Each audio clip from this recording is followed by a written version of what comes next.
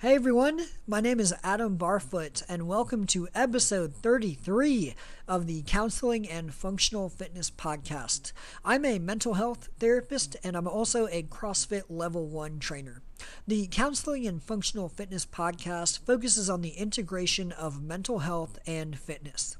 In this episode, I discuss how you can better understand your emotions and improve your emotional intelligence, as well as how you can use your emotional intelligence to improve yourself and help others.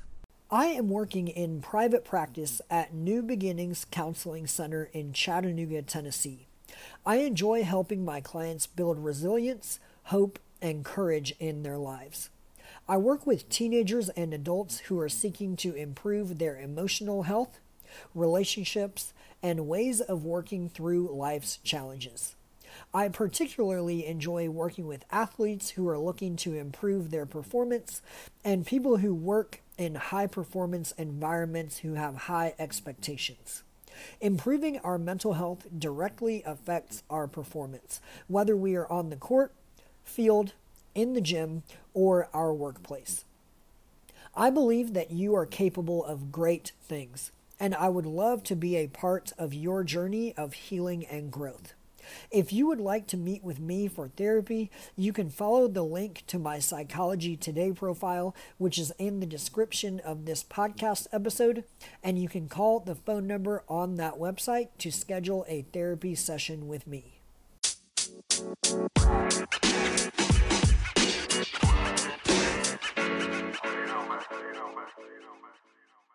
Take a moment to ask yourself, how am I feeling right now?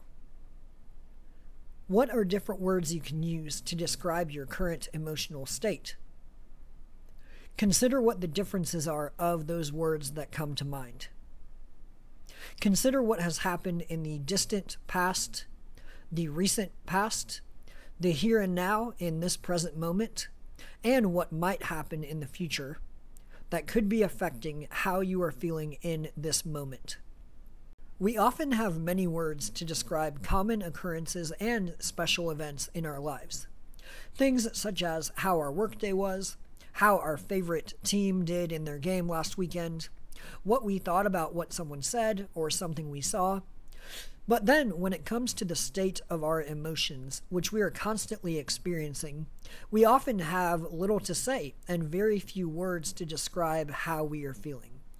We might have words to describe the events that may have caused how we felt, but not as many people have an extraordinary amount of words in their emotion vocabulary to describe the state of their soul, mind, and body.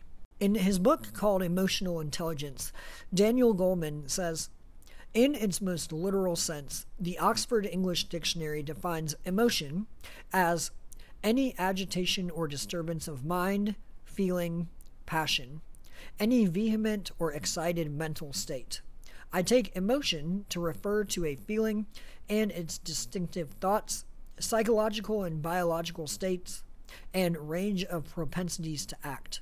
In that same book, Daniel Goleman says that emotional intelligence includes abilities such as being able to motivate oneself and persist in the face of frustrations, to control impulse and gratification, to regulate one's moods and keep distress from swamping the ability to think, to empathize, and to hope.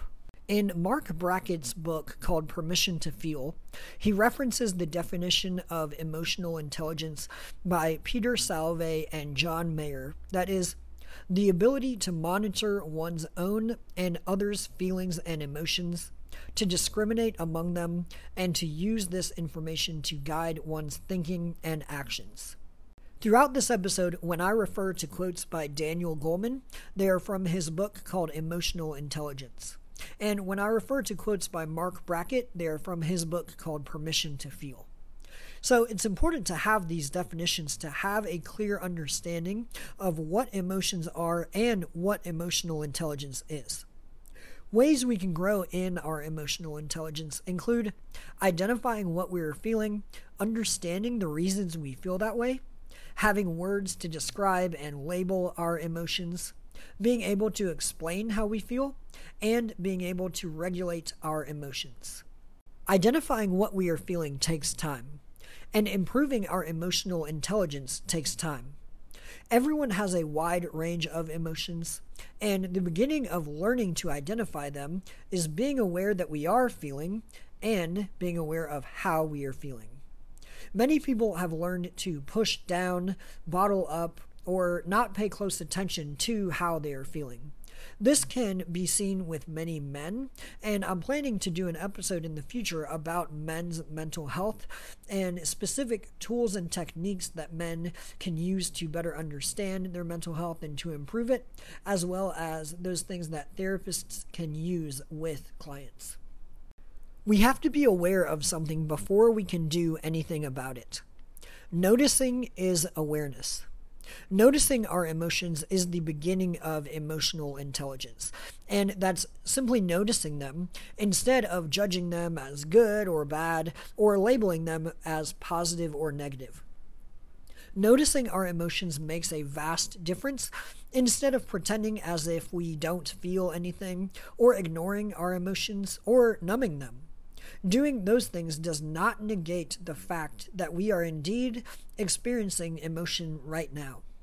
The resistance to address our emotional state leads to having to deal with our emotions at a later time, which, if we put off more and more, they can feel as if they are larger and more looming, even more intimidating to address.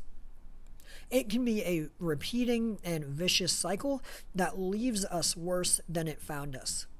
Similarly, with difficult experiences, if we put off facing difficulty in our lives, the effects can stack up and be more daunting to address later on.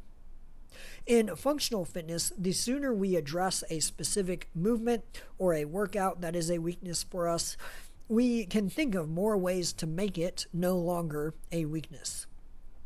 We can address it with thought and purpose. And in functional fitness, we have to work hard to turn a weakness into a strength, but it is possible. We can work diligently and purposefully on improving our weaknesses, and everyone who has done this knows that it is difficult work, and it is difficult work worth doing.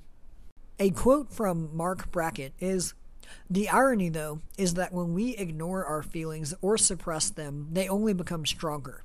The really powerful emotions build up inside us, like a dark force that inevitably poisons everything we do, whether we like it or not. Hurt feelings don't vanish on their own. They don't heal themselves.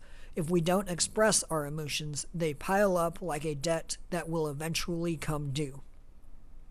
Mark Brackett talks about a method of improving emotional intelligence called the RULER method. That's RULER. Each letter of that word ruler stands for a separate word.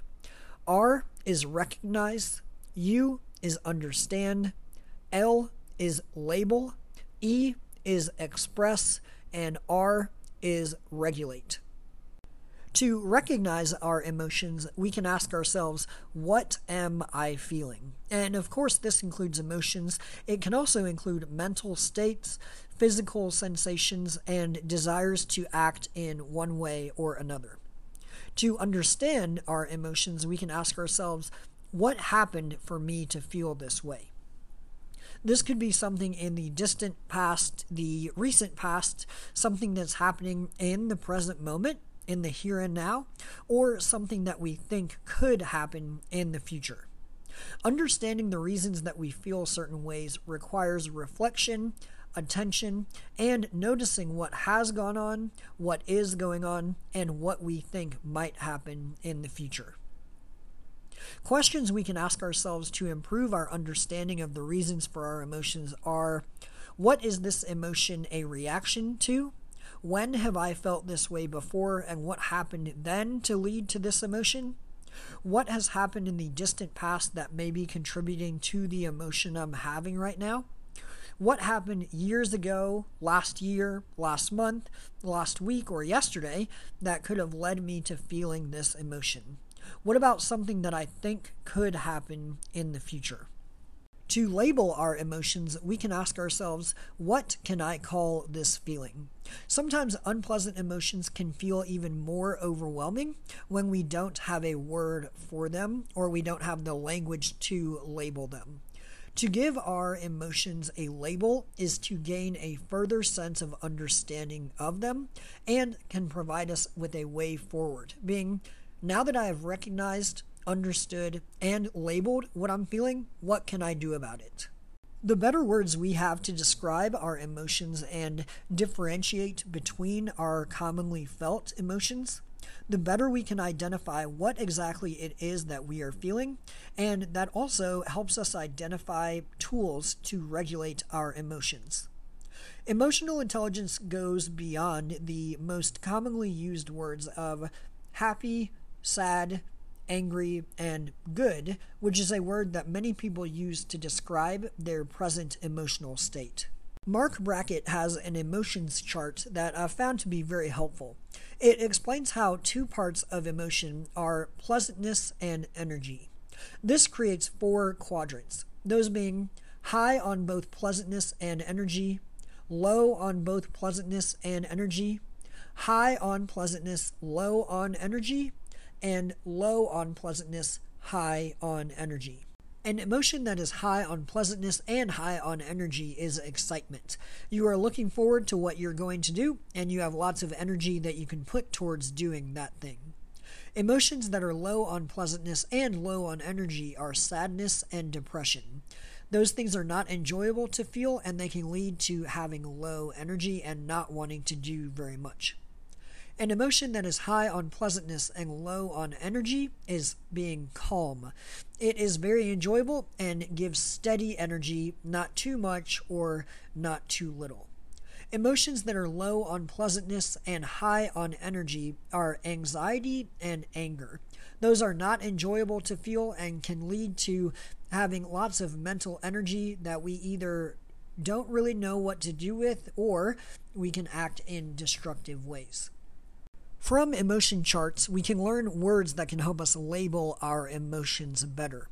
And there are many emotion charts available online that you can very easily find. The most helpful emotion charts are the ones that help us differentiate between emotion states that we commonly feel. We can take anger, for example. Some words to help us differentiate emotion states that feel similar to anger are frustrated, confused, overwhelmed, agitated, rage, irritated, and aggravated. To express our emotions, we can ask ourselves, how can I explain what I'm feeling? This can be explaining how we're feeling to someone else, but other ways to express are to journal, and it can also work to say how we are feeling out loud to ourselves, and then take an outsider perspective to our emotion that can help us think through the emotion and find a path forward, just as we could possibly do with someone else who confided in us, telling us they were feeling a certain emotion. To regulate, we cope with the emotion as needed. Words that are similar in definition to the word regulate are control, adjust, manage, balance, and set. Some of the many ways that people regulate or cope with their emotions are listening to music, talking with a friend, reading, enjoying a hobby, taking a walk, exercising, as well as thinking through and working through emotions. Emotion regulation is about getting our emotions back on track. The goal here is not to not feel, but the goal is to feel appropriate emotion. It's important to feel emotions that are proportionate and appropriate for our circumstance. Regulating our emotions is also about being able to calm ourselves when we need calming, and also getting our engine going when we need to.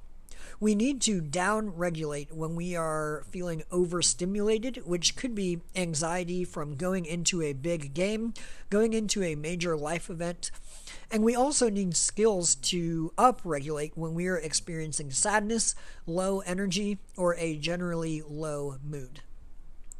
A book that can be especially helpful in understanding this concept and learning more about it is called Boost by Michael Bar Eli. The subtitle of that book is How the psychology of sports can enhance your performance in management and work. One of my favorite concepts from that book is how the author talks about 3 basic pillars of a mental preparation program that applies to sports as well as management and work.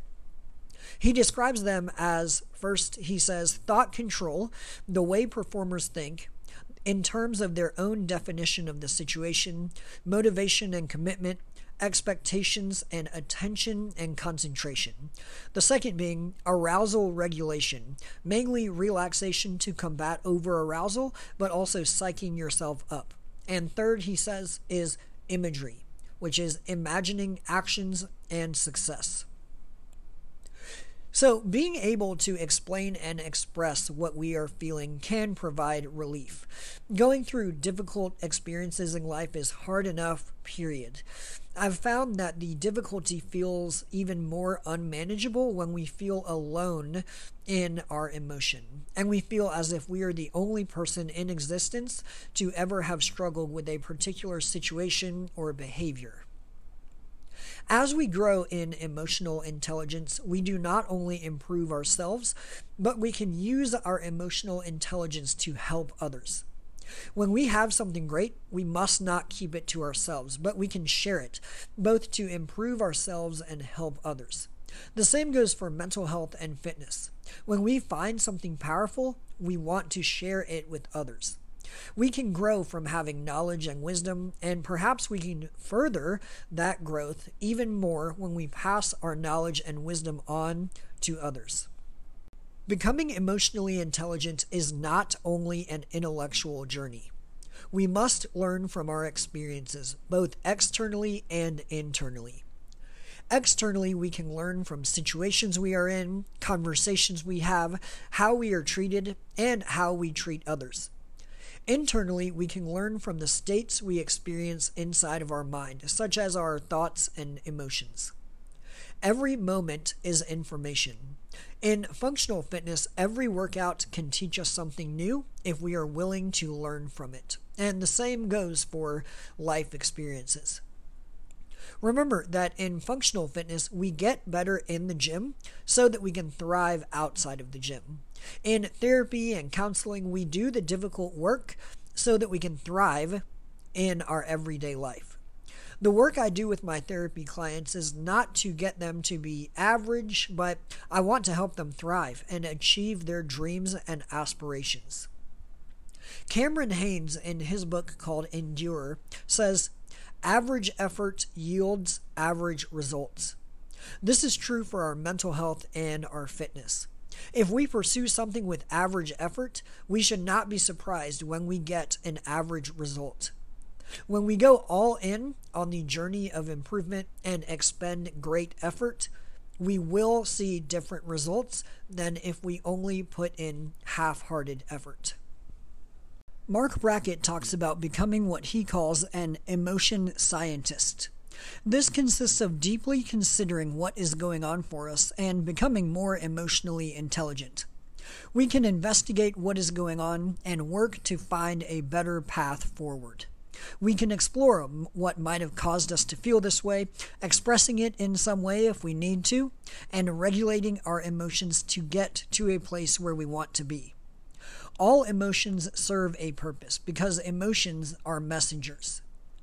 Emotions can tell us things that maybe we cannot recognize right away with our words. The better we get at putting words to our emotions, the less overwhelming they can be, and the better we can regulate them. Emotions are information. They bring with them a message if we are willing to hear, understand, and learn it.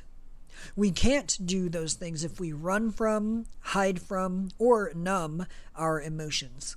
I've learned from personal experiences that facing life's challenges and emotions instead of running from them makes all the difference in our journey of learning, healing, and growing. When we view our emotions as messengers instead of mental and physical states that are outside of our control, we can begin to practice the mastery of examining our emotions and realizing what they are trying to tell us. Then we have a pathway forward. Emotions can show us things in ways that rational thought sometimes cannot. With unpleasant and difficult emotions, the healing can be in the feeling. We must feel difficult and unpleasant emotions rather than run or hide from them if we want to heal. When we shut off or mute our feelings of difficult and unpleasant emotions, we also mute our ability to feel very pleasant emotions. We cannot just cut off one and expect to readily and freely experience the other. Going through life with difficulty or hesitancy or resistance to feel emotion can be similar to watching a movie on mute, so with the sound off. That's not the full experience or how life is meant to be experienced. Maybe emotions are a vital part of flourishing, thriving, and enjoying life. Emotions are not meant to be numbed away or put on the shelf. Attempting to shut off our feeling of difficult and unpleasant emotions can be a way of coping with overwhelming unpleasant emotions. Some people feel emotionally numb as a reaction to those overwhelming unpleasant emotions at some time in their lives, particularly in experiencing trauma. The emotional numbness could be a response that actually says, I'm feeling so many different things right now, it's easier for me to disconnect from them and block them out as much as I can. George Mumford, in his book called The Mindful Athlete, says, we can either make ourselves miserable or we can make ourselves strong. The amount of work is the same. So now is the time to realize that we are all putting efforts into either growing or stunting the potential growth of our emotional intelligence with every action we take. We are all putting our efforts into something. Becoming aware of and focusing on what is the best use of our energy is a powerful step to take. In episode 32 of this podcast, which is called Hope in Action, I talked about the power of optimism compared to pessimism. Optimism sets us up for success and to have a better future, while pessimism sets us up for failure. The choice is ours. Optimism sets us up to remember our strengths, while pessimism constantly reminds us of where we and everyone else have come up short. Check out episode 32 of this podcast to hear more about optimism and the power of hope. In that same book, The Mindful Athlete, George Mumford says, a warrior accepts that we can never know what will happen to us next. We do not know what will happen in our lives. We have enough trouble figuring out how to make sense of what has happened in our past and what is happening now. That's plenty enough to focus on. The point is to learn from the past so that we can flourish in the present and set ourselves up for future thriving as much as we can. You write your story, and whether that is one where you claim defeat or victory, that's up to you. Years from now, you can look back on this very moment and time you are in, and a hope I have for you is that you are able to look back on today and be proud of yourself. Hardship visits everyone. Everyone from time to time feels unpleasant and difficult emotions. One of the differences between people who become better through their difficult experiences and those who crumble underneath the weight is whether we view hardship as part of our process of growth or as a hindrance to growth. So, how will you answer that invitation to growth? Another quote from Mark Brackett. He says, understanding emotions is a journey, possibly an adventure. When it's finished, we may find ourselves someplace new, someplace unexpected, somewhere perhaps we had no intention of going. And yet, there we are, wiser than before, maybe wiser than we wished to be. But there's no other way forward. So, through diligent and consistent effort, we can become more emotionally intelligent. You can learn, you can heal, and you can grow. You can improve yourself and help others.